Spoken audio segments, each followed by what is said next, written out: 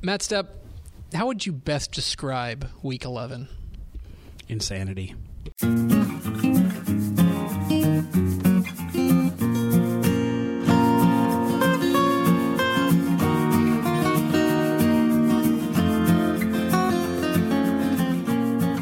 Tep and Step, your premium Texas high school football podcast from your friends at Dave Campbell's Texas Football and TexasFootball.com. And I do mean friends. We are your friends. Your amigos. Yeah. I'm the Tep, Greg Tepper. And I'm the Stepp, Matt Stepp. Thank you for being a Dave Campbell's Texas Football Insider. We love you very much. We love you more than all those other people who are not giving us money for this podcast. Right. And hello to our newest subscriber, Josh Ragsdale. Oh, really? He pulled the trigger and became an insider today. Time. So, yeah, what took you so long, Ragsdale? Yeah, geez. Aren't you glad you became an insider so you could hear us ragging on you within minutes of you giving us money? You giving us money. We love you. But anyway, today, believe it or not, is your regular season finale edition. Insert fanfare. Hit the fanfare. Maybe I'll insert if I feel up to it. If I'm feeling saucy with my editing, maybe I'll put in like an air horn or something. Okay. I'll put an air horn. I'll put an air horn right here. There we go. We'll see if that actually happens. Anyway, this is your regular season finale. Believe it or not. Man, the season has flown by. It always does. It always does. Time flies when you're having fun. We're now into cheap statement, but it's true. We're now into week 11. And we're going to get to some Week 10 thoughts here in just a minute. But first, Matthew, we will start, as we always do, with your Texas high school football fun fact of the week. Matt, today on Texas Football Today, we had a terrific conversation with Joseph Turner, the head coach of the Fort Worth Northside Steers. Your Northside Steers. Northside Steers. America's yes. Northside Steers. Who were picked to make the playoffs by yours truly in the Hipster Picks preseason. How about that? Blind squirrel. Fort Worth Northside is heading to the playoffs for the first time since 1979. Year I was born. That is that's 5A's longest active playoff drought, and I believe it is fourth longest active playoff drought. The longest, if you're interested, belongs to, do you know? Yeah, is this my question? No, it's not. Dang it, I know this one. Yeah, which is? North Dallas. Yes, North Dallas is 1952. Is it your grandmother's alma mater or your mom's? It is my grandmother's alma mater, which is also the Steers. No, they're the Bulldogs. Why do I have Steers? They have a new coach, and Coach Estes, they did a good job this year. They're fairly competitive this year. He might break that streak in the next year or two. Is there a DISD team that's the Steers? No, I don't think so. Northside's the Steers, but I'm probably thinking of Longhorns for WT White. WT White Longhorns. That's what I'm thinking. Yep. Diamond Hill Jarvis. Steer with his penis. Right? Or balls. I'm glad this is a premium edition. I grew up in the city, so sorry people who are yelling at me on the thing. I'm sorry. I grew up in Everman. Especially as a Texas high school football one, where let's just put it this way: our demographic for this podcast is probably much more rural. Yeah. Than, sorry guys, I grew up in Everman. Sorry. Second on that list now is Fort Worth Diamond Hill Jarvis. They have not made the playoffs since 1954. Then it was one of the answers to our question. Okay. Matt Stepp, there are two schools that have been playing varsity football since before the turn of the century, so in the 1900s, that have not made the playoffs, that have never made the playoffs. Ooh. What are the two teams that have never made the playoffs that have been around since before the year 2000? Houston Northbrook? Houston Northbrook is one. They have they now have actually the third oldest, now that Fort Worth Northside, or no, actually even before Northside, 1974 they were opened, and they have never made the playoffs. Okay. The other one's a little bit obscure, I'll admit. Okay. I feel pretty good about myself getting Northbrook.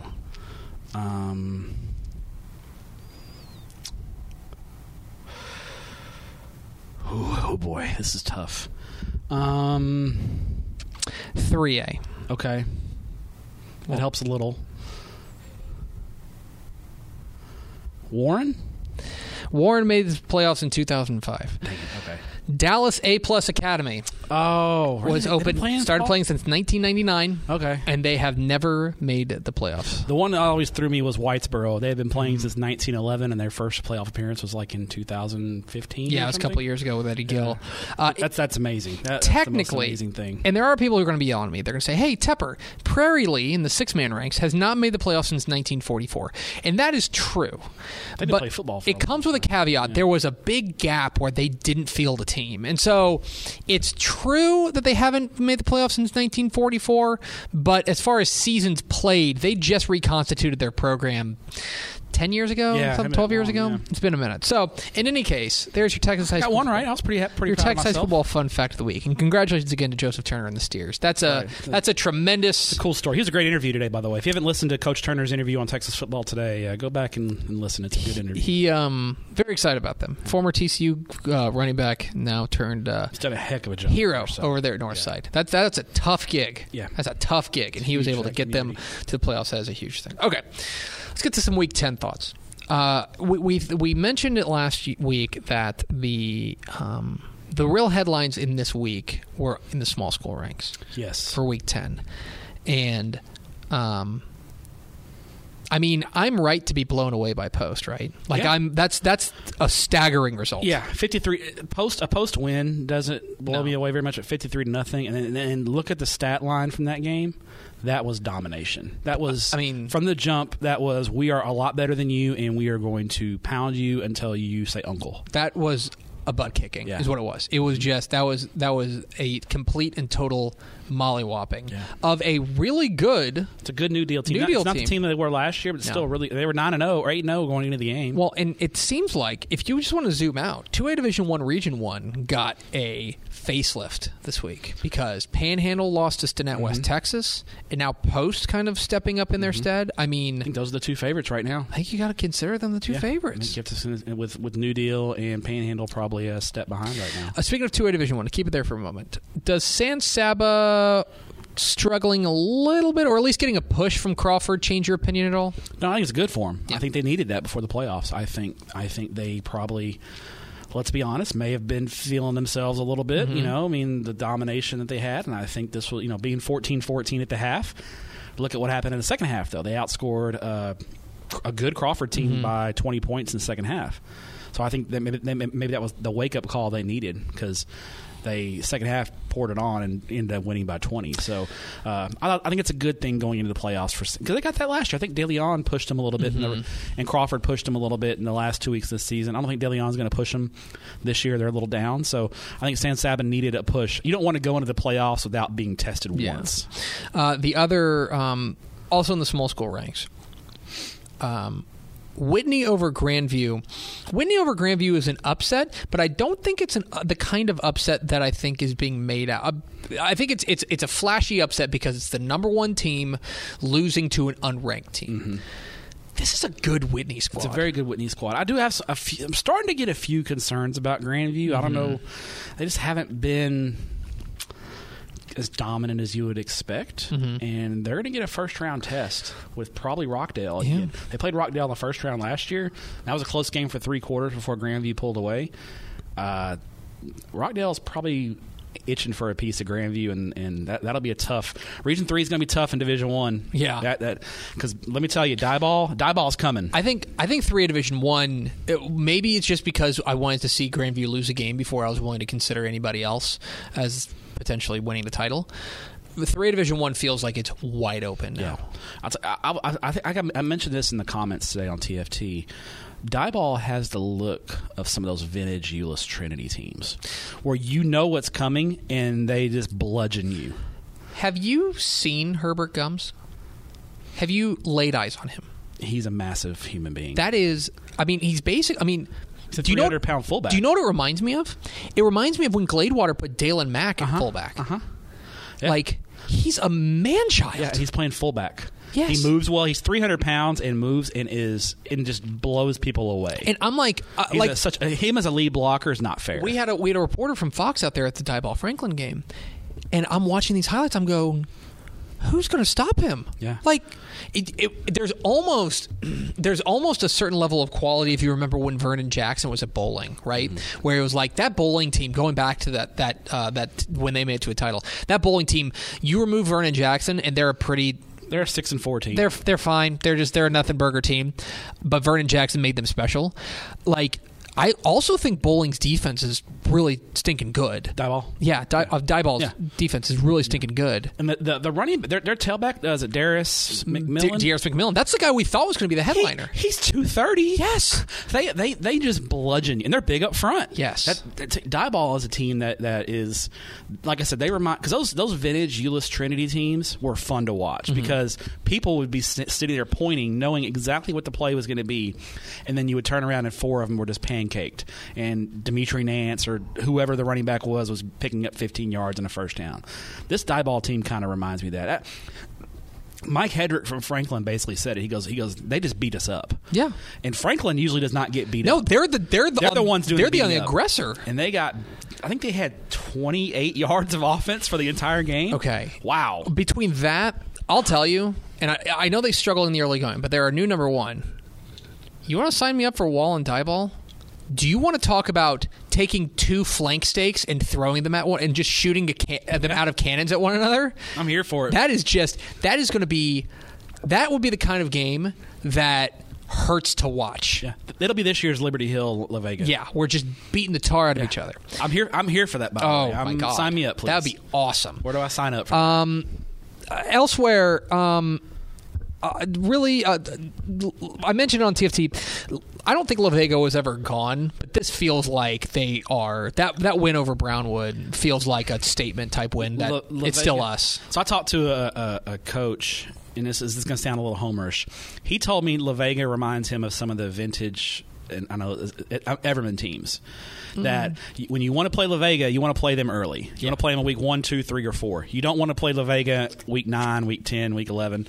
That's kind of what La Vega's looking. They're kind of hitting their stride now. Yeah. I think part of it was they were breaking in a new quarterback. Mm-hmm. You know, they made Don Hyde made the bold move of taking Era Rawls, who led them to a title as a sophomore, and moving him to safety, and moving Landry Kinney from safety to quarterback. Mm-hmm. And I think there were some growing pains there, and I think now you've got a La Vega team that's finding their stride. I mean, that was really impressive to go on the road to Brownwood. And then, let me throw a galaxy brain idea at you. All right. So, Beaumont Westbrook lost this past week. Their second consecutive loss. They did. They lost at Deer Park. Mm-hmm. That's an upset, okay? That's an upset. It is. But Deer Park making the playoffs, which that win, does it official? I think that officially clinched them. Yeah, they clinched it. Them making the playoffs, along with North Shore making the playoffs, obviously, means that Westbrook is going to go to the Division II bracket, and there's no chance of them going to the Division I bracket. Mm-hmm. There was, had they beaten Deer Park, there was an outside chance that Deer Park would have missed the playoffs. Correct. And then Westbrook could have been going to the Division I bracket. Potentially. Maybe. I don't know. It just seems kind of interesting to me. It's a fair question. We asked the same question of Scott Stewart last year when Temple lost to Coppers Cove. I mean, I think it's a fair question. Do I think they threw the game? No. I think. But you know what? Here's what I think happened. I think they had some guys that were banged up, maybe that could have played, and they decided to hold them out. I think you had a disparity in urgency. That's what it was. Because Deer Park was playing for their season. Yes. Fundamentally. Correct. They knew if we win, we make the playoffs. And if we lose, we're going into week 11 sweating. And we have to win and probably need a little help to get in. So, yeah. Whereas Westbrook is in the playoffs. They know it. They know it. A couple guys are a little banged up. Maybe they could have went, let's just rest you for the playoffs, you know. Anyway. Maybe let's have a little more vanilla game plan than normal. That's possible. And then the other thing, the other big headliner game was Lancaster and Highland Park, which lived up to the hype. It did. It lived up to the hype. Highland Park wins it in overtime 42-35. Randy Allen gets win number 400. Congrats to him. Awesome. All very, very cool. Am I wrong in still thinking that Region 2 of 5A Division 1 is a 3-horse race, and it's Lone Star, Highland Park, and Lancaster in some order, however you want to put them? You might be able to talk me into throwing Lufkin into that mix now. Lufkin, too. Lufkin's been hot. You might be able to talk me into Lufkin. But other than that, I think, McKinney Boyd's got the flashy numbers, but, man, that defense is so bad. I just don't know in that region if they get into a game with somebody who can stop them a couple times, if they're going to be behind the 8 ball. Yeah. So I think those are clearly the best teams. But I think there's a strong undercurrent of teams. Mesquite Poteet, McKinney North, John Tyler, the Colony, Timberview, that could all push that upper tier too. If they. I mean, the Colony's shown it; they can push. I'm gonna tell you what, the Colony and Lancaster in a first-round playoff game, which is going to happen. Yeah, sign me up for that. What about heck? I'll throw Frisco Independence in there. They beat the Colony. They've got Braylon. They got the dude. They got that dude. They have a dude who can carry them to a win. Next week is going to be a lot of bracketology and stuff like that. We'll be breaking down things, but in any case, I just kept looking at that game and I was like, or Region 4. I'll tell you what, Lancaster. Region 2 rather. I think they got to feel pretty good about not playing their best game and only losing to Highland Park by 7. I think you're right. So I think that's something they can take. I know they wanted that game, and Chris Gilbert told me they wanted that game. But I think that's one of the games that they can take what happened in that game and turn it into a positive. I think you're right. Anyway, anything else stand out there that I missed? Shout out to Plano West. Yeah, broke the losing streak. That's great. I'll give a shout out to Greenville. First playoff appearance since 2003 as well. It's awesome for Darren Duke. I talked to him Saturday a little bit, and they kind of went through with that shooting that happened at that club a couple weeks ago. It was a big thing for their community, and to make the playoffs for the first time since 2003, very cool for the Greenville Lions. Yeah. This is a fun time of year where we're starting to get those cool stories of teams snapping long playoff droughts or long playoff droughts and things like that. So anyway, that's a Week 10 preview. And now it's on to Week 11. Week 11, the week that burns very hot and very fast, and then it's gone. Yes. So, you said it. On Sunday, no one will be talking about anything that happened in Week 11 because all we'll be doing, because people love brackets. People love brackets, man. People love brackets and people love realignment. Look at our traffic numbers, okay? Yeah. Our traffic numbers on Texas Football Today, or I'm sorry, TexasFootball.com, tell me that you guys love brackets and you love realignment. Yes. Those are the things. So, it is time for our Week 11 draft. Another good week of games. It's a very good week of games. A very good week of games. There's not, there are no matchups of undefeateds. Big Thursday slate for... Yeah, it's crazy. Yeah, a lot of people are playing on Thursday night to get kind of geared up for the playoffs or to get off-season started a day early. Yes. Give those coaches their weekend back. So, yeah. So, great Thursday slate. This is your Week 11 draft. If you're unfamiliar, here is how it works. We're going to go back and forth selecting games. Once a game is picked, it is off the board. And then at the end, we will have our hipster game of the week, which is a game a little bit off the radar. We did the coin flip before the podcast. I won the coin flip, so I get the first pick. And the first pick of the Week 10 draft. See, here's the funny thing. It's a really good week, but unlike past weeks, I don't think there's a locked and loaded number one. Like, I don't think that there is a game that is head and shoulders better than every game in the state. It was like when you go back to Week 1, North Shore and Katy is obvious. That is very clearly the number one game. I would even say last week, if you want to look at Highland Park and Lancaster or Post and New Deal as the number one team, I think there's that. I don't think there's necessarily a locked and loaded number one. No, so there's a lot of good games, but there's some you could debate about 5 or 6 games probably. Yes, 100%. And so, a few different places we can go. I will go. Oh my gosh! Did you not mention this in your preview? Oh my gosh! Wow. Okay. Oh, I'm gonna go. I can't believe this is a bit of a hipster game. All right. Out of the chutes. Matt Stepp. Let's go to beautiful, sunshiny Honey Grove, Texas. Oh, you're going deep cut 2A. Where the Honey Grove Warriors at 9-0. What a year for those guys. Will get a shot at a district title. Who the freaking thunk it against the Bogota Rivercrest Rebels? And two really good stories in this one. Two teams that we had hopes for, but certainly not like this. Honey Grove has been one of the most underrated, best surprises in the state this year. And their defense has been flattening people. Okay, so in Week 1, they beat Bells 38-30. To 3A. Yeah, 3A. They won 2 Bells and beat them 38-30. Since then, they've given up 60 points. That's it. In 8 games. 60 points in 8 games. It's a little over 7 points a game. They have been that will win you a lot of football games. Clobbering people defensively, and it's a huge credit to what to the growth that they've been able to put together, because this is a program that, you remember last year they go 7-4. You know, this is the second year under Coach Glenn Schulke. They have built something there on the defensive side with Andrew Campbell and Hayden Stroud leading the way. They had 8 starters coming back on defense, so we knew there was a chance it could be good, but I think everybody is pretty much like, wow, where in the heck did Honeygrove come from? In fact, let me look this up. When's the last time they won 10 games in a season? I mean, it has been... I wonder if they've ever gone 10-0 in their school history. That's probably true. It's not exactly a football power in the northeast part of the state. Honeygrove, they won 10 games back in 2012. That was the last time they won a district championship. They weren't 10-0 that year, though, were they? They were 9-0-1. So they came close. Looks like they went 10-0, 94. They had a run in 92, 93, 94. Okay. But they've been really plodding along, nothing special.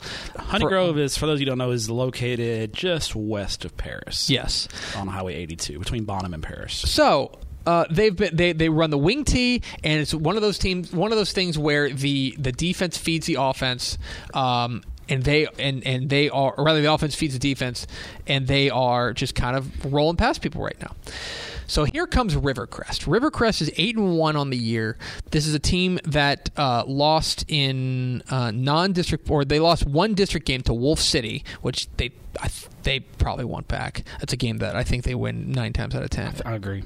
But this is a team that is more or less dependent on outscoring people. Defense has been pretty good, but the offense has been really what has led the way for this thing. This is going to be a really interesting matchup between the Rivercrest offense and the Honeygrove defense. That's kind of the headliner in this one. This is such a big game that Fox is sending a reporter to who's going out to that game? I would need to check that out.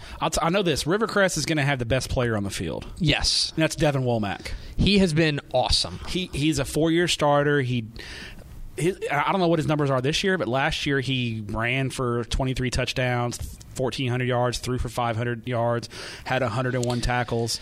I mean, this guy, he's a 4-year starter, does everything. He's going to be the best player in the field.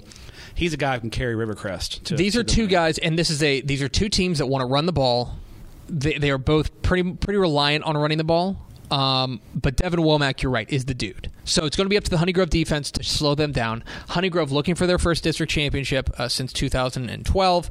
Rivercrest has been pretty consistently solid out there in East Texas, but this is the biggest game for Honeygrove in a long, long time. And I think the winner of this game probably establishes themselves as probably the number 2 team in the region. Behind San Saba? Yep, I think so. Probably true. I mean, depends on how you probably feel about like Valley View, but like other than that, I would say you're right. And I think especially if Honeygrove can come out there, this would be a signature win, because I do think that there's a fair argument to be an argument to be made. It's like, has Honeygrove played anybody? You know, that win over Bells is good, but that win also hasn't aged particularly well.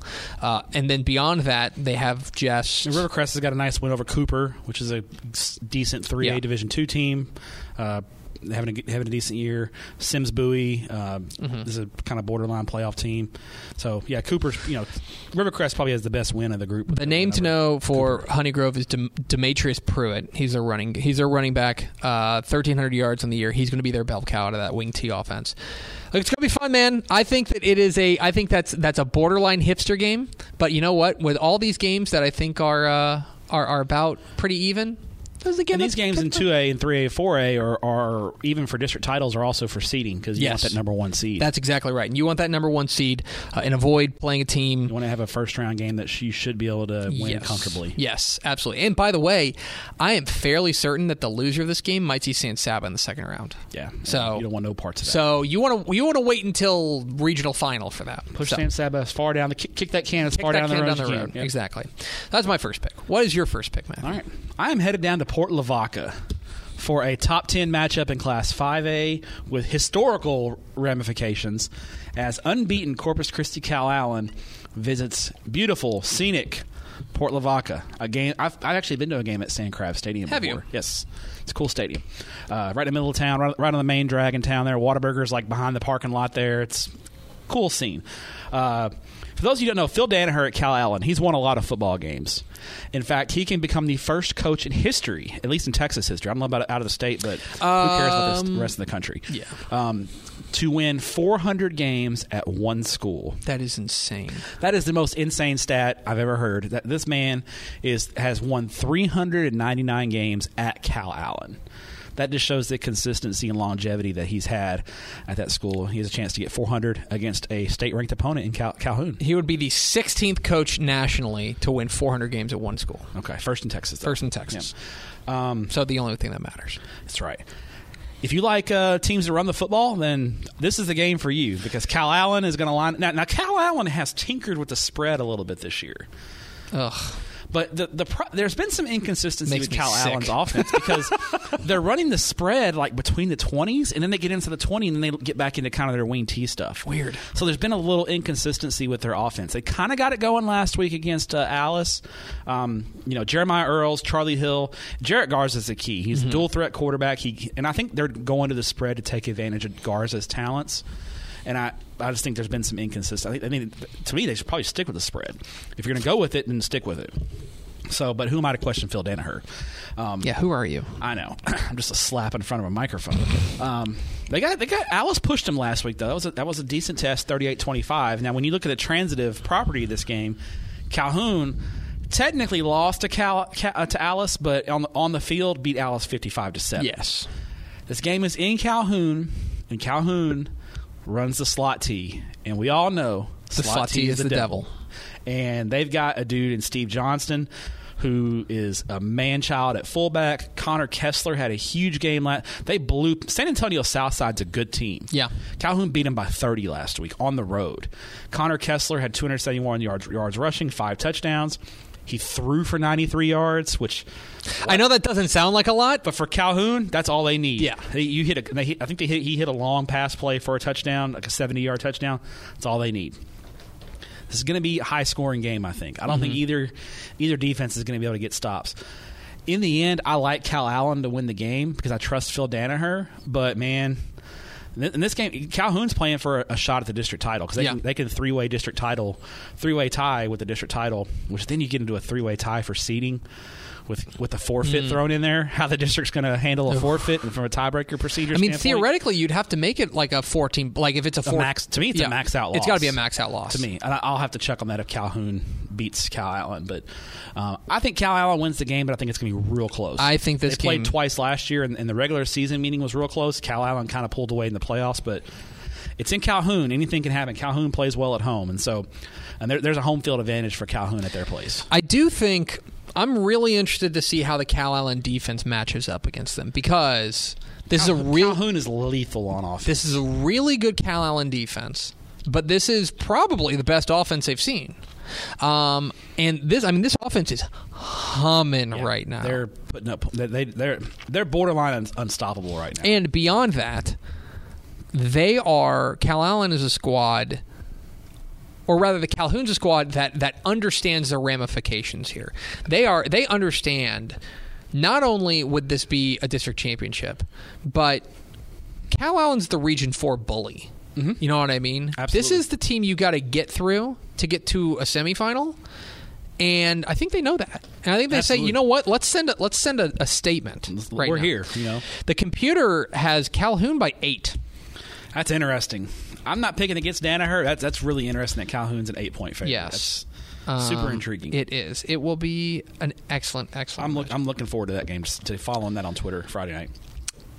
I'm going to go to a game that I think it's fair to say we had circled in the preseason, has maybe lost a little bit of its luster, but I think it's still a massive game. I'm small schools hipster this week. And I'm going to be Region 4 hipster because my next game is a Region 4 game. Let's go to beautiful Hamlin, Texas. Home of the Pied Pipers. Home of the Pied Pipers. I have a picture with their mascot, by the way. To Piper Stadium. R.I.P. Kate. To Piper Stadium. R.I.P. Kate, good Lord.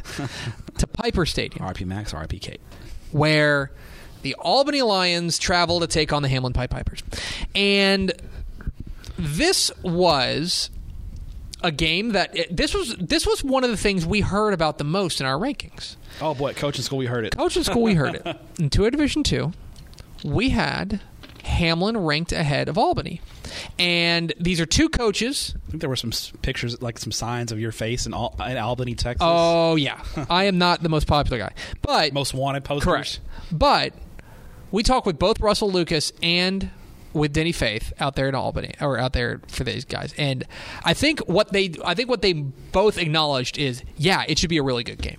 Depending on what you think, this should be a very good matchup. Now, both these teams, I think that the reason this game is flying under the radar is because both these teams have taken 2 losses. Yes, they both lost to Hawley in close games. Which is a loss that has aged well. Yeah. Hamlin got blown out by Stratford. Yeah. Which really got me worried about Hamlin. Yeah, but that has aged well. It has. And Albany got blown out by Eastland, but I kind of gave Albany more of a pass for that blowout because they're punching way above their weight class. Right. 3A Division I. Right. So, this is a really interesting matchup in the sense that both of these teams, I think, are built pretty similarly in the sense that the defense is probably going to be the dominant factor in this game. Yes, both of them have stars. Braden Warner for Hamlin has been really, really good, plus Jackson Sabeda as well. And then Albany has Ben West. Yeah. And Ben West, their quarterback, has been very solid. Very solid. Even when they've struggled, he's been a bright spot for them. This game comes down to defense. This game comes down to who can find those stops. Mm-hmm. The other thing is, I don't know if they have been able to, I'm not sure the last time these guys were tested is one of the things. Cross Plains is a decent squad. They're fine, but it's not like this, not like a contender here. The other thing is that I think there's a fair argument to be said that the sands underneath Albany and Hamlin, I think we came into this year, as you can see from our rankings, thinking these are 1, 2 in some order in Region 2 of 2A Division 2. I agree. Do we still feel that way? Because Wellington would like a word. Wheeler would like a word. Yeah. Dare I say, Cristobal and El Dorado would like a word. I know those are a little bit more hipstery, off the beaten path, but they would like a word. I think the lesson here is that since that preseason edition of Tep and Stepp to now, Region 2 has gotten a lot deeper. Yes. And a lot more dangerous. That whereas in the beginning, we would have thought, winner of this game, driver's seat to win the region. Now, winner of this game enters this lot of teams that all have a great chance of making it out of Region 2. This game is fascinating to me. A lot of implications here.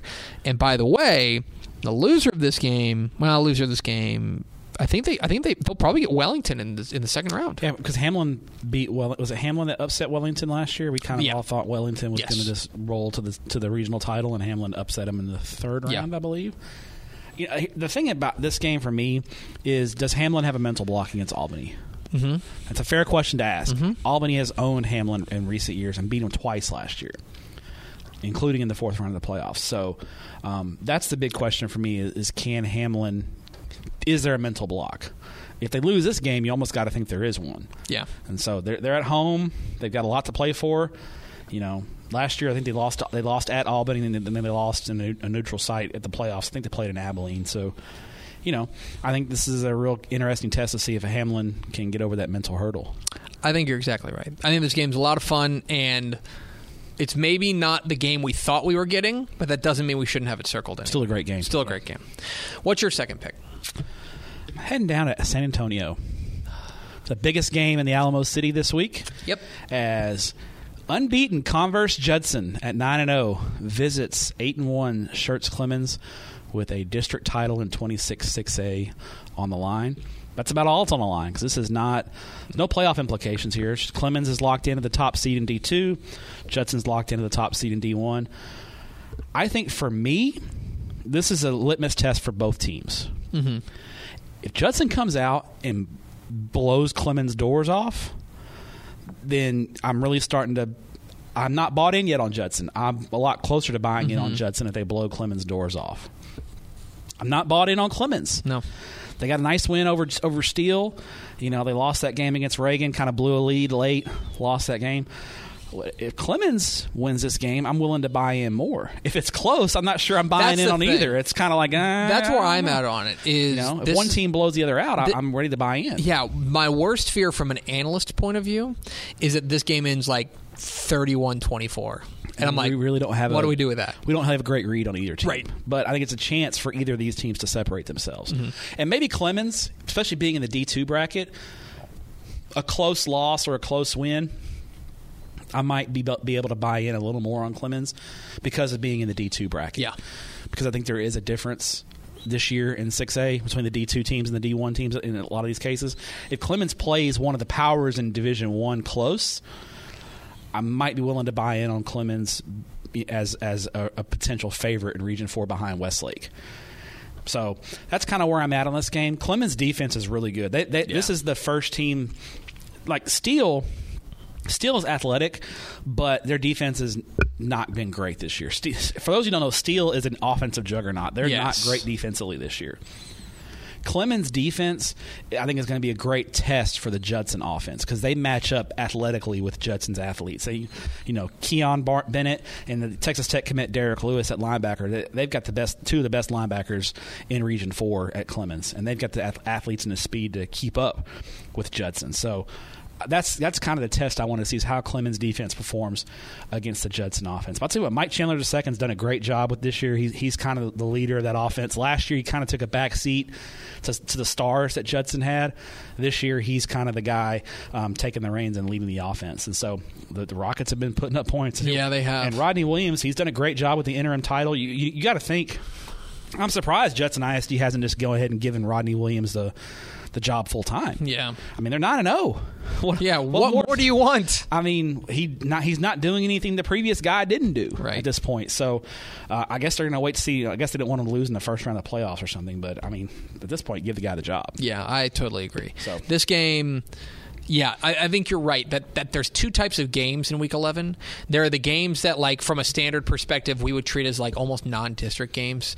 In that, like games that we're like, oh, you know what? There's no implications in this one, but we'll learn a lot about these 12 squads. And then there's those other games that obviously have major playoff implications. Who gets in, who gets out, what the seedings are. Nothing to do. This is nothing.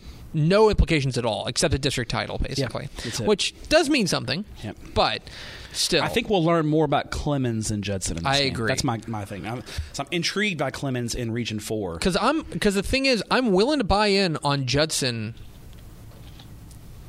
I think. But like we've been burned by Judson so many times. But the Lake Travis thing is still there, and especially if Hudson Card comes back. Yeah. Right? It's like, but if they go, I'll say this: if they go out there and they blow the door, if they blow away Clemens, then then it's like that makes things super interesting to me.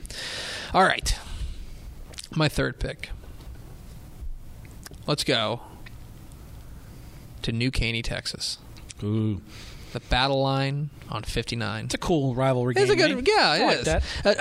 Obviously a relatively new rivalry in this one. As 9-0 New Caney, one of the quietest 9-0 teams, especially in the bigger. It's a 5AD1 team taking on New Caney Porter, and first of the game, which is so much fun. Okay, if you haven't seen New Caney, their offense is stupid. They're dynamic. I've seen them in person. They are dynamic. Zion Childress, their quarterback, is out of this world right now. He's been unbelievable. He's a terrific dual threat quarterback. And by the way, their defense ain't bad either. Defense flies. Derek Harris Jr. Texas commit. They fly around. Going up against Porter, but Porter, and I think that if you are a recruit, Nick, you're going to lean towards. Obviously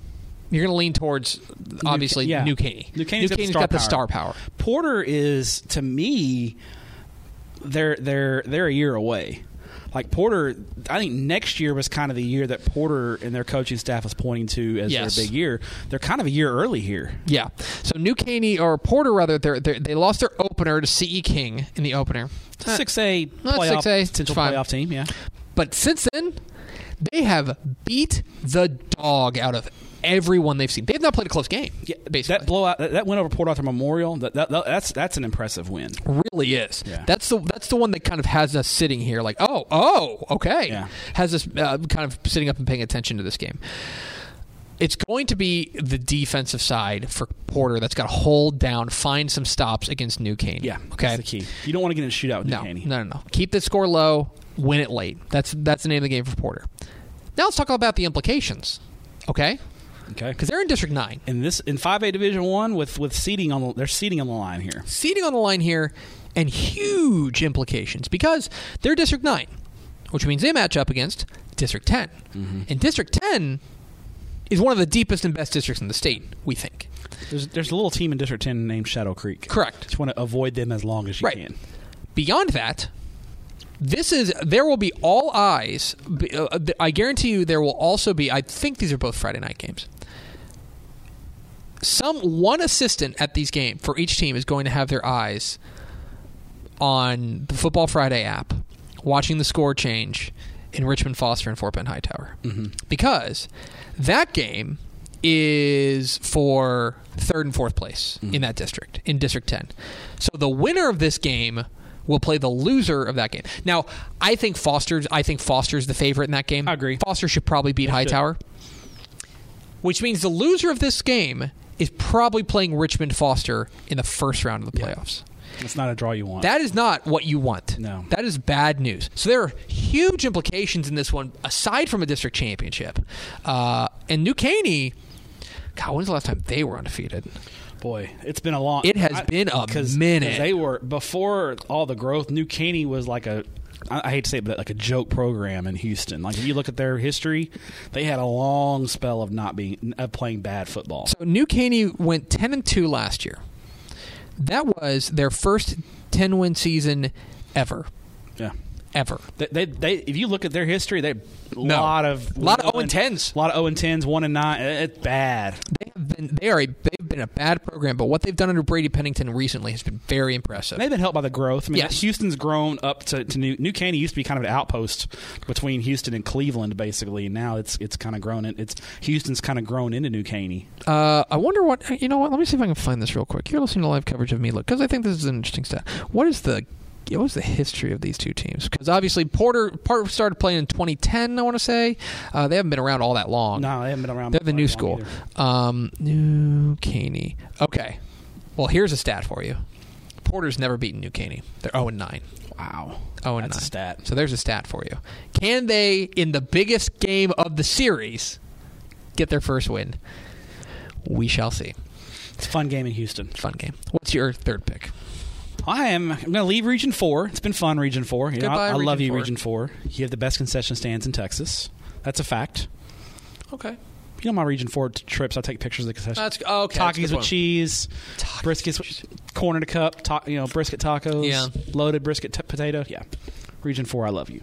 I'm heading up to Amarillo for the big one at Dick Bivens Stadium in Amarillo as Abilene Cooper at 9-0 visits a surging Amarillo squad at 7-2. And I'll tell you what, Amarillo, the Sandys are playing. They are peaking at Chad Dunham's got that squad peaking at the right time. This is not a team you want to play right now. No, they're red hot. A few weeks ago, 5 weeks ago, 6 weeks ago, bring it on. It's like since they beat Tascosa, they've just taken off. Yeah, Will Maynard at quarterback, Davin Lemons at receiver, got a great connection.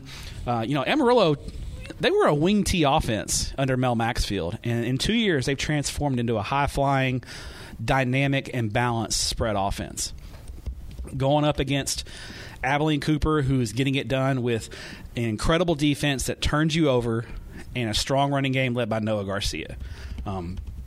We've talked about Dylan Davis, the DB for Cooper, leads the state in interceptions with a dozen. Mm-hmm. Noah Garcia has put up big numbers. When they have to throw the ball, junior quarterback Aiden Thompson's been good. They haven't had to throw it much, but when they do have to throw it, they've been good. I think this is kind of one of those games. I think Cooper, when you're taking a long road trip, especially late in the year in West Texas, defense and running game travels. And that's what Cooper has. They have the defense and they have a good running game, and it travels. This is the biggest game for Amarillo in a couple of years, because last year they were kind of a fourth place, kind of farting around team. Barely made the playoffs. They had the look of first round cannon fodder. Yeah. So this is a huge game for Amarillo. Mm-hmm. Both teams are going to host a playoff game, but you want that number one seed because you want to play that fourth place team out of District 1 versus that third place team. So district titles on the line and playoff seeding is on the line. And don't underestimate how tough of a road. That is a long trip from Abilene to Amarillo. That's 6 hours. Yeah, if you're in a major city, like one of the major cities, and you're looking at this game and thinking, oh, okay, well, just West Texas. Like, it doesn't really matter. I promise you, that is a trip. That is a haul to go from Abilene all the way up to... I mean, fundamentally, you are driving, as far as we classify, you're driving through an entire region. You're driving from the big country, the rest of the big country, through the South Plains, up to the Panhandle. That is a haul.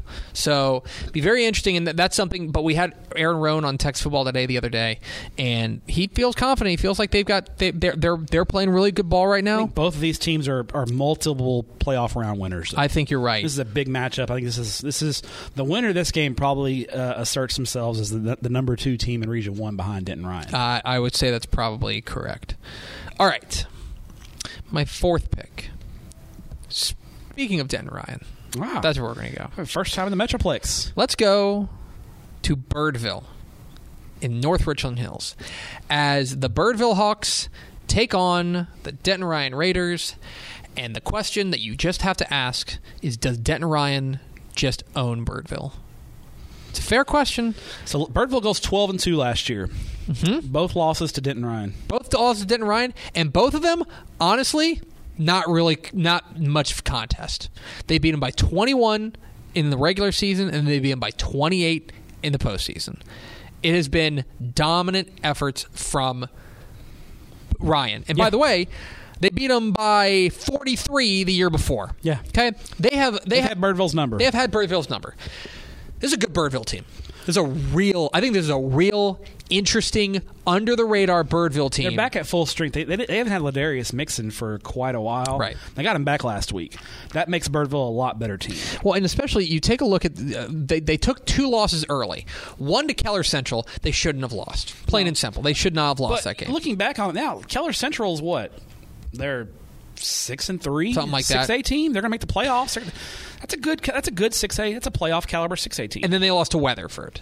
And Weatherford's a weird team. Weatherford's weird, but they're a playoff team. Yeah, they're a playoff team. Probably. Okay. I think there's a scenario Weatherford can miss, but they're probably they're at minimum an average 6A team. But the win last week over Colleyville Heritage sets this game up.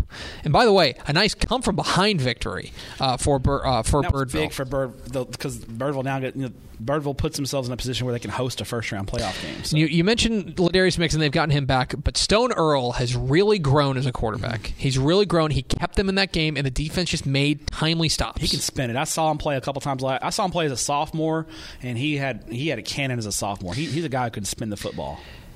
And then there's Denton Ryan. And Denton Ryan, I think, has been the quietest third-ranked team in the state. It's because they haven't beat Highland Park. That's exactly. I mean, we all are just like, okay, we got to beat Highland. We've seen this from Denton Ryan before. And look, I know it's a sore subject around Denton. I get it. And it's like people. I tell people all the time, Denton, there's no shame in losing to Highland Park. No. But this is the fourth year in a row we've seen Denton Ryan blow through the regular season, not really be pushed very much. It's like this. We've seen this before. This is the same song, different verse. They're the team that we don't know about if they're for real until it's too late. Yeah. Basically, they face a test, and they either pass it or they don't. In the past few years, that test has been Highland Park, and Highland Park's had their number. And I think it's hurt them a little bit because they've been so dominant in the regular season that they get into a fight and they don't always respond well. Right. They didn't respond well last year for sure. No. you almost feel like, man, it would be nice if Denton Ryan just got pushed a little bit now, because you don't want that first, like with San Saba, you don't want the first time you get pushed to be in a do-or-die situation. I mean, look, they're loaded. I mean, Billy Bowman's a stud. Drew Sanders is a monster. Drew Sanders is like Terminator. Yes. He is a godless killing machine. He is unbelievable. As you've called people before. He's unbelievable. He's a godless killing machine. Jatavian Sanders, Seth Hennigan's did a great job at quarterback. Yes, this team is loaded. The running back, Amani Bailey. He's committed. He's committed to Louisiana Lafayette. You're like, and he doesn't even get talked about because you got all these Power 5 commits. He's a D1 running back. They're loaded, and it's weird because we've gotten to the point with Ryan where we judge them pass-fail on one game. Yeah, and that's not fair to them. That's not fair to them because they've been the best team in Region 1 They've for got a 49-game regular season winning streak. That's unbelievable. And you know what? I'm picking them in this game. The computer likes them by 13. Yeah, I got about 21. It's probably going to be 50. Yeah. It's probably going to be 50. And we won't be surprised at all. And that's not a shot against Birdville. It just tells you what we think of Ryan. And so I think you're right. What I want to see is, first of all, I think it's a decent measuring stick for Birdville. See where you're at. See if this is the kind of thing. Could you see them again? Could they do what they did last year and meet them again down the road? Mm-hmm. Good measuring stick for them. And also, let's see if they can push Ryan and give Ryan a test and see what happens when Ryan takes a punch. Because and I know what people are saying. They're probably saying, well, why doesn't Ryan just schedule a tough non-district game? Well, they try. They do. They try. Trust me. I know Dave Hennigan would love. They played Lone Star in the last realignment. They had him twice. Lone Star got put in a 9-team district, so they couldn't play this. They had that game scheduled, right? But it was week 3, and Lone Star got put in a 9-team district. So instead, they played Mesquite Poteet, which that team has, I think, admittedly underachieved, but still going to make the playoffs. They're getting better as they were struggling early. Yeah, they've gotten better. Keller Fossil Ridge and West Mesquite. Okay. 3 teams they should beat. Yeah. And they did. Fossil Ridge has been a good 6A team, but this year they're down. And it's not Denton Ryan's fault that Ridge is down. But then the problem is that their district has Colleyville Heritage, right? And Colleyville Heritage, they dominated them. 35-9, that's not nothing. And by the way, they smoked Grapevine. And Grapevine's not a bad team either. No, they destroyed Grapevine. That game, I think at halftime it was like 42-0, and Ryan had 300 yards of offense, and Grapevine had 27. Denton's kind of a middling team, but then it's Carrollton, Creekview, and it's Smith, and it's Turner. And the bottom line is those are just not good teams. Yeah, those are bad teams. Like R.L. Turner is one of the worst teams in the state. Yeah. And so, to me, what I want to see, and I know we've gone on and on about Ryan, we never talk about them. Like, it's kind of like, when's the last time we mentioned Allen? Well, maybe we mentioned against Prosper last week, but we don't talk about Allen. We don't talk about Alito. We mention them once a year, basically, because they don't get tested. I would love to see Ryan get tested here. That's what I'm interested in. So that's my 4th pick. What's your 4th pick now that I've shut up? My 4th pick, I'm headed out to beautiful Crane, Texas. Hey, now. As our favorite town in Texas, the Alpine Fighting Bucks. Yes, sir. We are unabashed stands of Alpine, Texas. No. This is the message for the Alpine Visitors and Tourism Board. If you need spokespeople, we are them. Holler at us. Yes, we love you, Alpine. Sadly, the game is not in Alpine, but it's in Crane.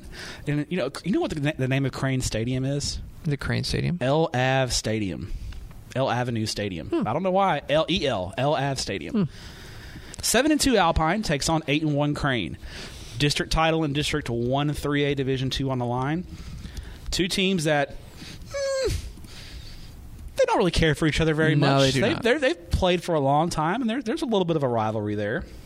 And 2 teams that have absolutely dominated their district. Alpine's 2-0 in district. The last 4 weeks, Alpine's outscored their opponents 221-13. Crane, on the other hand, they won last week 85-6. So, the second time this year, Crane scored 80 points. By the way, first-year head coach Jeff Cordell has done a fantastic job with the Golden Cranes offense, and we could see this at 7-on-7. You and I were down at 7-on-7. We watched Crane, and we were very impressed with their offense. So I'm really excited about this game. I think it's going to be it's going to be quite pointsy, Greg. I like it.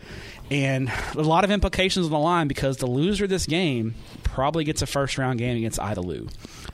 And that's a lot tougher than a first-round game against Lubbock, Roosevelt, or Stanton. So you want to win this game and get a little more cushy first-round matchup, because the first-round matchup, if you play the third-place team from District 2, it's going to be much tougher in a game that you could potentially lose. So there's a lot on the line in this game. I'm super excited about this 3A Division II matchup. I like it a lot. That's a very good game, and I think that Crane is another team that has flown under the radar, but I think they're dangerous. I think they're playing their best ball right now. They had that one loss against, I think, Brownfield. But, Brownfield's a 3A Division I district champion. They've already clinched their district.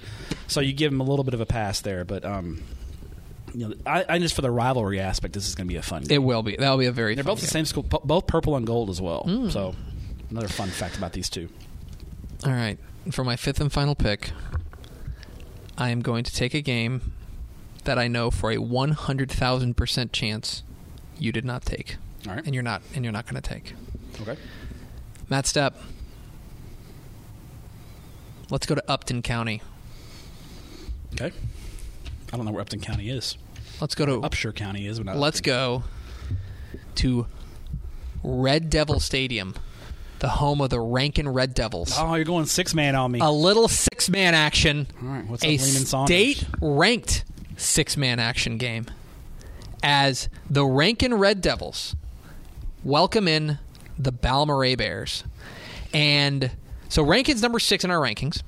This is number 6 versus number 1 in our 1A Division I rankings. Okay, Rankin has been very solid. They took one loss earlier this year. Who was their loss to? There's a Thursday night affair, by the way. Which Thursday night? Thursday night games are popular in 6-man. Yeah, especially #official shortage. Yes. They lost to Sterling City, which that's a good loss. This is a Rankin team that, aside from that, has been very solid. They got a star, as they all tend to do, in Titan Quigg, which is a great name. And they have been really excellent offensively, really blowing it up. And I know that people are going to say, well, of course, it's 6-man football. Yes, but they have been a very solid offensive team.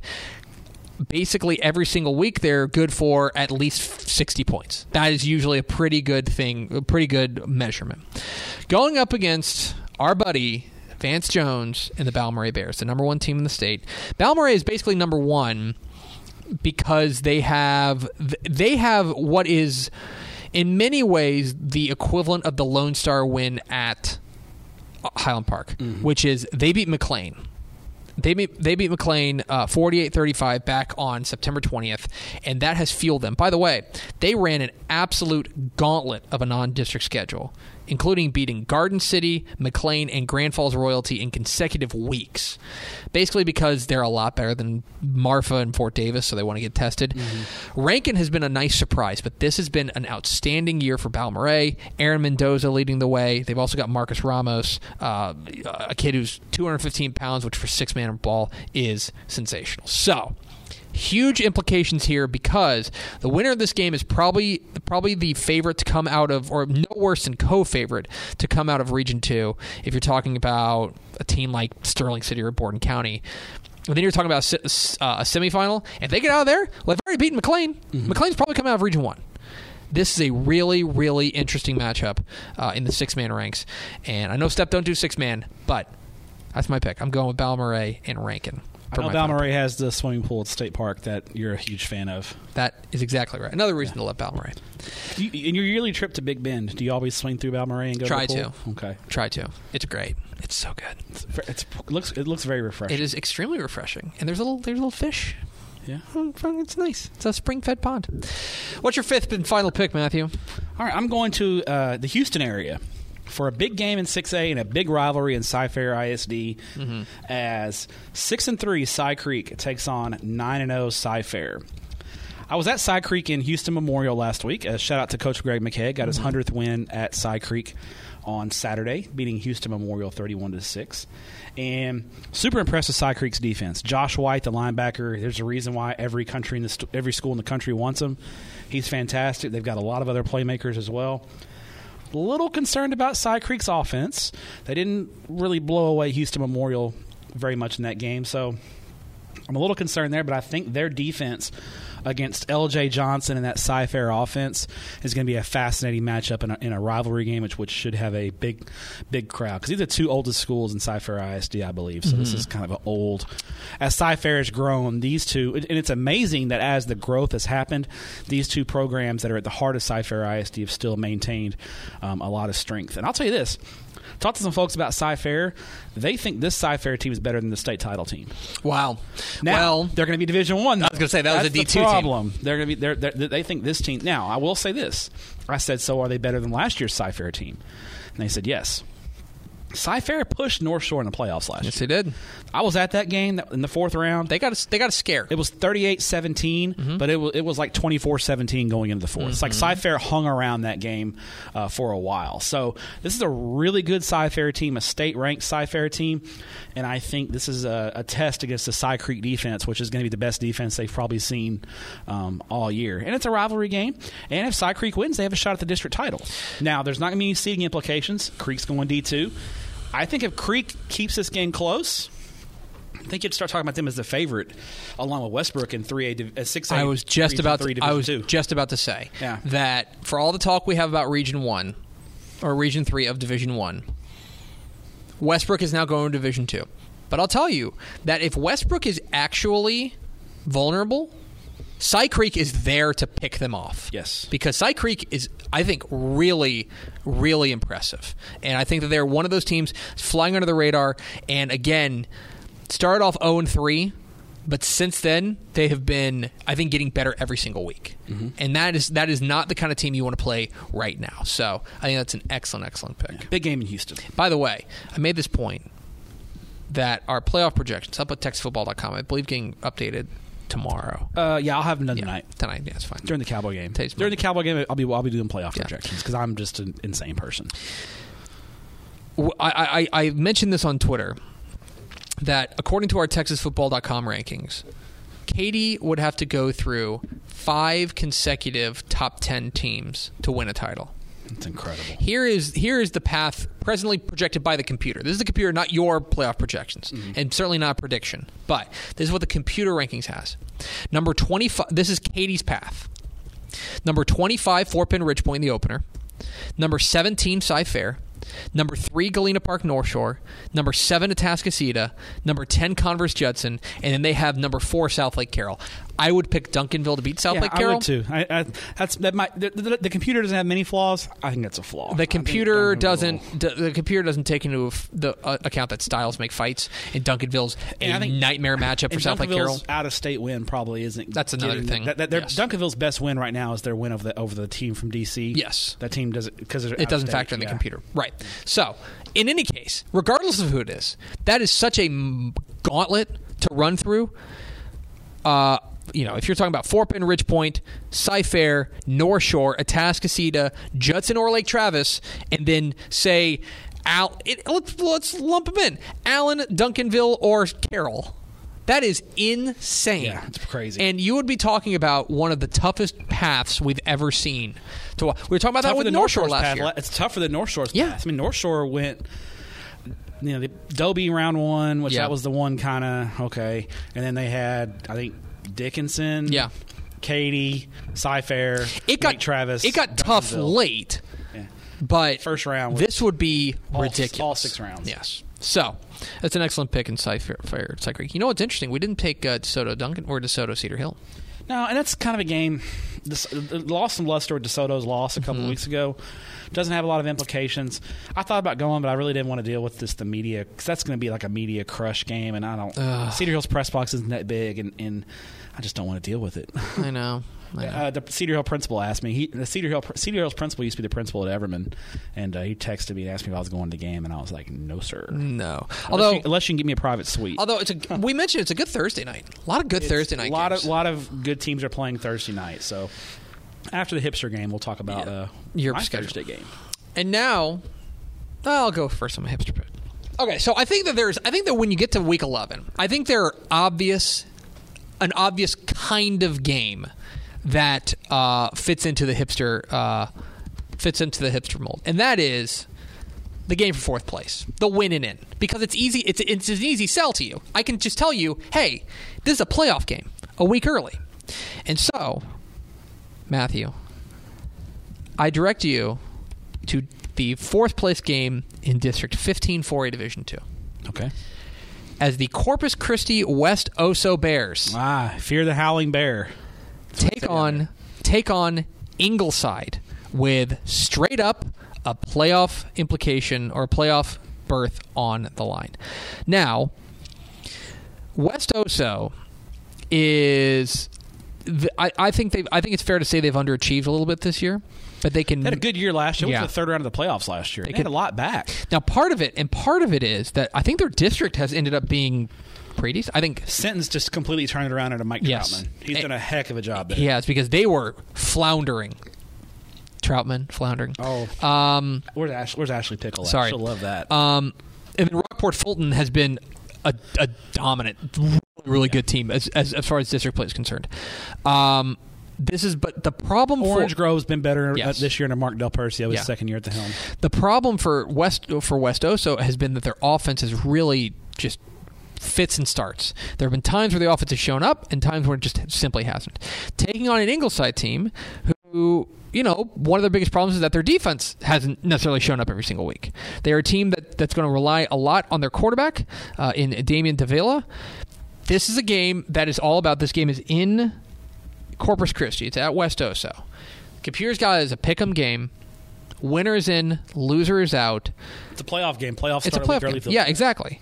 This is a fun matchup down there in Coastal Bend, and your reward if you win this game is probably to get beat by Raymondville. But you get in the playoffs. That's right, and anything can happen. And we've seen 1-9 teams beat 9-1 teams in the first round. Is Hondo making the playoffs? They should. I think Hondo's in. I haven't done a 4A projection yet. Let me see. Hondo's in. Hondo's 3-1. They've clinched. So did they do 2 years in a row? They were 1-9 and 2-8. Here's the problem. They're 4-5, which means they're too good. They're going to get smoked in the first round. They're too good. Yep. Okay, that's what I'm going with. I'm going with Corpus Christi West Oso and Ingleside for a final playoff spot. What is your hipster pick? I am going up to Texoma and Denison as the Denison Yellow Jackets at Munson Stadium host the Denton Braswell Bengals, who are another hipster pick of mine, who are in the playoffs. They've already clinched. They are in. Mm-hmm. Denison, on the other hand, because they blew a 14-point fourth quarter lead to Lovejoy, they're playing for their playoff lives in this game. And this is the second year in a row. Denison went 7-3 last year, I believe. Let me double check that. I think that's right. In this day and age of 4 playoff teams, to go 7-3 and miss the playoffs is... you're basically losing the exact They went 6-4. 6-4. Still. Well, they're 6-3 this year, and they're hosting Denton Braswell, and they have to win to get in. Because they lost a game they probably shouldn't have lost to Frisco Reedy a few weeks back. They're playing for their lives here. Denison's got the talent. When they're rolling, they're hard to stop. I think they've got a little bit of a mental block against Lovejoy. They haven't beat Lovejoy like in 3 years. Braswell, they're set. They're in the playoffs. They're 6-1 in district. They're 7-2. They're having a great year. The only thing they're really playing for is potentially seeding. I guess if Frisco somehow lost to Lovejoy, Braswell could kind of get the district title.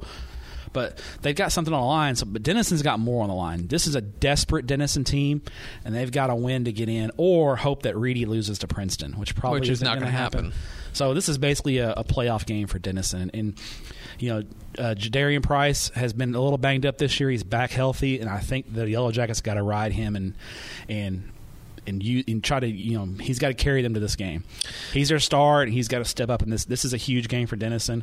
It's going to be a tough environment for Braswell. That's going to be, no pun intended, a literal hornet's nest in Denison, because they're playing for their playoff life. I'll tell you what, Braswell's defensive line, I saw Braswell a couple weeks ago destroy Reedy. That Braswell, those 2 D tackles Braswell has, they are hard to handle. So, speaking of any conversation about Denison, inevitably leads to Sherman. Have you seen District 7, 5A Division 1? It's pretty weird. So you've got McKinney North and Poteet that are McKinney North's 5-0. Poteet's 4-1. Poteet's 4-1. That's for the district title. Mm-hmm. Okay. Everyone else, John Tyler, Sherman, or John Tyler's 3-2, plays Sherman, who's 2-3. In Sherman. Texas High's 2-3, plays West Mesquite at 2-3 in district. Wiley East is out. Is down. Yeah. That is Like, John Tyler might miss the playoffs. Let me tell you, playing at Bearcat, you've been to Bearcat I Stadium. have. That's a chore. Yeah, to go into Sherman and beat the Bearcats is not easy. And a Sherman team that, again, playing for their playoff lives. Both Sherman and Denison are at home, and both Sherman and Denison are desperate. Yeah. And that's a much tougher road trip. Denison went to Sherman and beat them, and it was 8 miles away. This is a... Tyler 8 miles from Sherman. No, this is a haul, and the computer has all 3 of those games. North and Petite, John Tyler and Sherman, and Texas High and West Mesquite within a touchdown. Okay? It's going to get weird. John Tyler missing the playoffs in 5A is borderline unfathomable. When's the last time they missed the playoffs? They had some bad years in 6A. Yeah. They were 6A. 6A, though. This is John Tyler. John Tyler goes into 5A, and they expect to dominate in 5A, and they could miss that would be stunning. That would be shocking. Yeah. That would be one of the bigger shockers in the state. Anyway, it just popped across. I go, oh my gosh, yeah.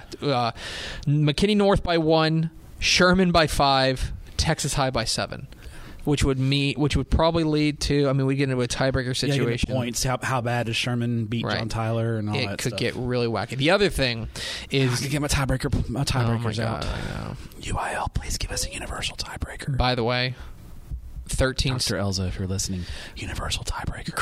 Craig Way was doing a whole segment on his show about 13-6A. 13-6A is a Charlie Foxtrot. Yes, that's another. Round Rock and Vista Ridge is the game to watch. Actually, the Cy-Fair ISD race at Peta Saturday. I was like, hey, can you send me kind of the breakdown of 13-6A and kind of how? So I sent him the breakdown of the points. 13-6A is wild, too. It is wild. If Vista Ridge wins, it gets a lot easier. But if Round Rock beats Vista Ridge, I think there's a 4-way tie for second. Mm-hmm. So you're going to finish second and miss the playoffs, basically. By the way, another game we didn't mention, but a huge game. Pflugerville-Weiss and Brenham is a massive game. Another huge game. Massive game. That's one of my quick picks, I believe. And then the district that just can't get any weirder. Oh, 7-3A Division 1. That district's drunk. That district is so drunk. Jefferson beat Hooks by like 42. That's the thing. Everything was cruising along, and we're like, okay. Hooks is the team to beat. It's Hooks, and then it's everybody else. It's Hooks, and then maybe it's Hugh Springs, and it's everybody else. And instead... Yeah, I don't know. By the way, our sweet Atlanta boys might miss the playoffs. They might, but they could also beat Hooks and like get a share of the district title. Yeah. I just 7-3A Division 1. Go home. You're drunk. You're drunk. Yes.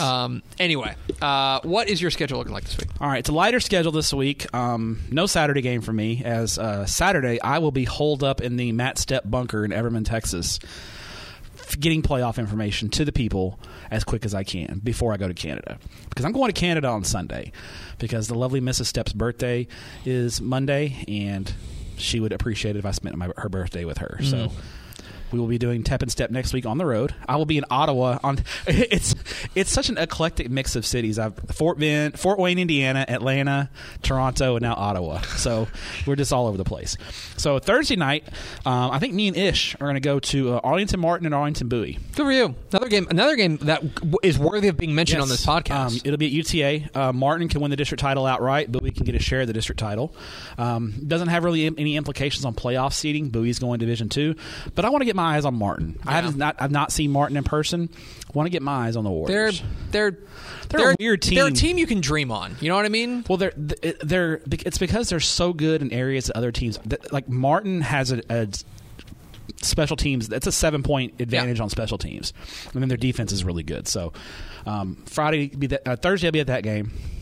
And then Friday, I'm going to hang out with the most John King person ever, John King. The Johnest of Kings. Yes, as Longview visits Hamby Stadium in Mesquite for a game against Jeff Fleener's Mesquite Skeeters. By the way, who did Mesquite play last week? Rockwall. Yeah. It was Rodney Webb and Jeff Fleener. Yeah. What did you think was going to happen? It's one of those crazy games. Like, so 65-44 or something? Fleener's like texting me going, you're going to come to this game against Longview, huh? He's like, God, coach, you guys will be fine. So I want to get my eyes on, it'll be a chance to see Longview. Mm-hmm. We think they're a title. They're number 4 in our rankings. They're surging. They're starting to get it together and get rolling. So I got asked the other day on a radio interview. They said, is Longview good enough to go back to back? And I go, yes, but they're different. That this is not the flamethrower offense that it was last year, but I think their defense is a lot better. Yeah, their defense is really good. So I'll be interested to see that defense against Dylan McGill and that Mesquite offense. So, and then there's another game at Mesquite Horn and Tyler Lee in that district. Yeah. That's a game. that's got playoff implications. So a lot going on Thursday and Friday. The good thing about this week is at least there's a lot of Thursday games. Yeah. So we can absorb the Thursday results before we forget about everything on Saturday and start waiting for brackets to come out. So Thursday the 21st. So the weekend. Man, if I could swing that with the wifey. It's not Thanksgiving weekend. It's not Thanksgiving weekend. That's a big AT&T weekend. Is it? Yeah, there's going to be a doubleheader on Friday. So for those of you in DFW that love your big games, Round 2 AT&T Stadium is hosting a Thursday game, a doubleheader on Friday, and a tripleheader. Potentially a tripleheader on Saturday, and then Thanksgiving weekend they're hosting a Black Friday tripleheader. But no Saturday game. See, the other thing is we got to have our Thursday swag wagon trip at some point. Oh, there will be a Thursday, and the Thursday swag wagon trip cannot be local. No, we've got to go that's the thing. It's got to go something weird. Away. Yeah, and it's like that's why I was looking at the 21st, but I don't know if I can talk my wifey into that.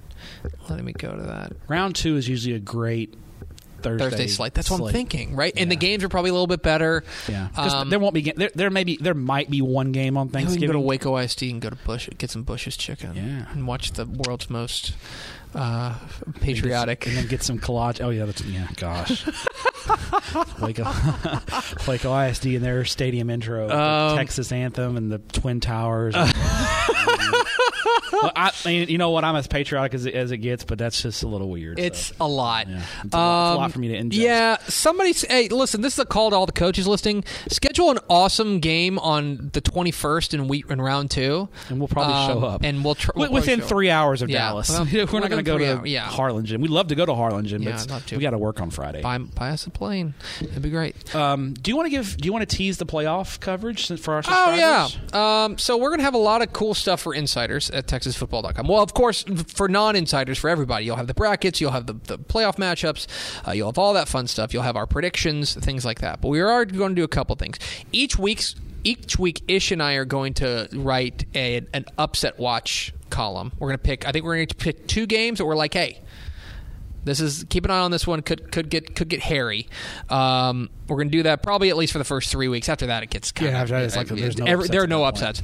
Yeah. And then Matt Stepp is going to be designing each week the perfect Texas high school football playoff road trip. Yep. And so if you want to be like Matt Stepp and you want to travel all over the state and put together the perfect weekend, he is going to show you how to do it. Yep. And Matt Stepp is a value shopper. Yes. So he's going to make sure if you got 3 days, you're probably getting 4 games at minimum. And you're probably going to get lots of cool places to eat. Am I putting places to eat in that as well? Yeah. Okay. I'm sorry. Was there a reason to do it otherwise? Well, I mean, sponsorships maybe. Hey, if you want to sponsor this, local restaurants, Spanish Flowers in Houston, we're talking to you. Any local barbecue joints, we will sell ourselves for food. We are 100% available for sale. So we're gonna have great coverage on TexasFootball.com. Brackets, regional picks. Yeah, we'll have everything you need. Brackets. Greg Powers will have prospects to watch, et cetera, et cetera. I'll probably do a regional picks column, kind of an overview of each region or something. I'll do something. So TexasFootball.com brackets are going to be up. The goal is to have brackets up Sunday morning. Yes, that's the goal. It's dependent on coaches getting, and there may be a few TBAs in that because some matchups don't get set. I know last year there was like 2 or 3 that weren't set until Monday. Well, now we'll know the matchups, so we'll be able to tell you. We'll be able to tell you it's high school A versus high school B. It just might say TBA as far as game time and location. Yeah, we'll know the games is when. There's like 2 last year in the first round that didn't get set until Monday. Yeah. So I may need you to fill that in for me while I'm gone. Yeah, while you're on a plane to Canada. Yeah. Yep. So all right, that's going to do it for us. Thank you for spending part of your day with us. Thanks for being a Dave Campbell's Texas Football Insider. We love you very much. And Stepp, thanks for your courage. Thank you. We'll see you next week. Tap and Stepp.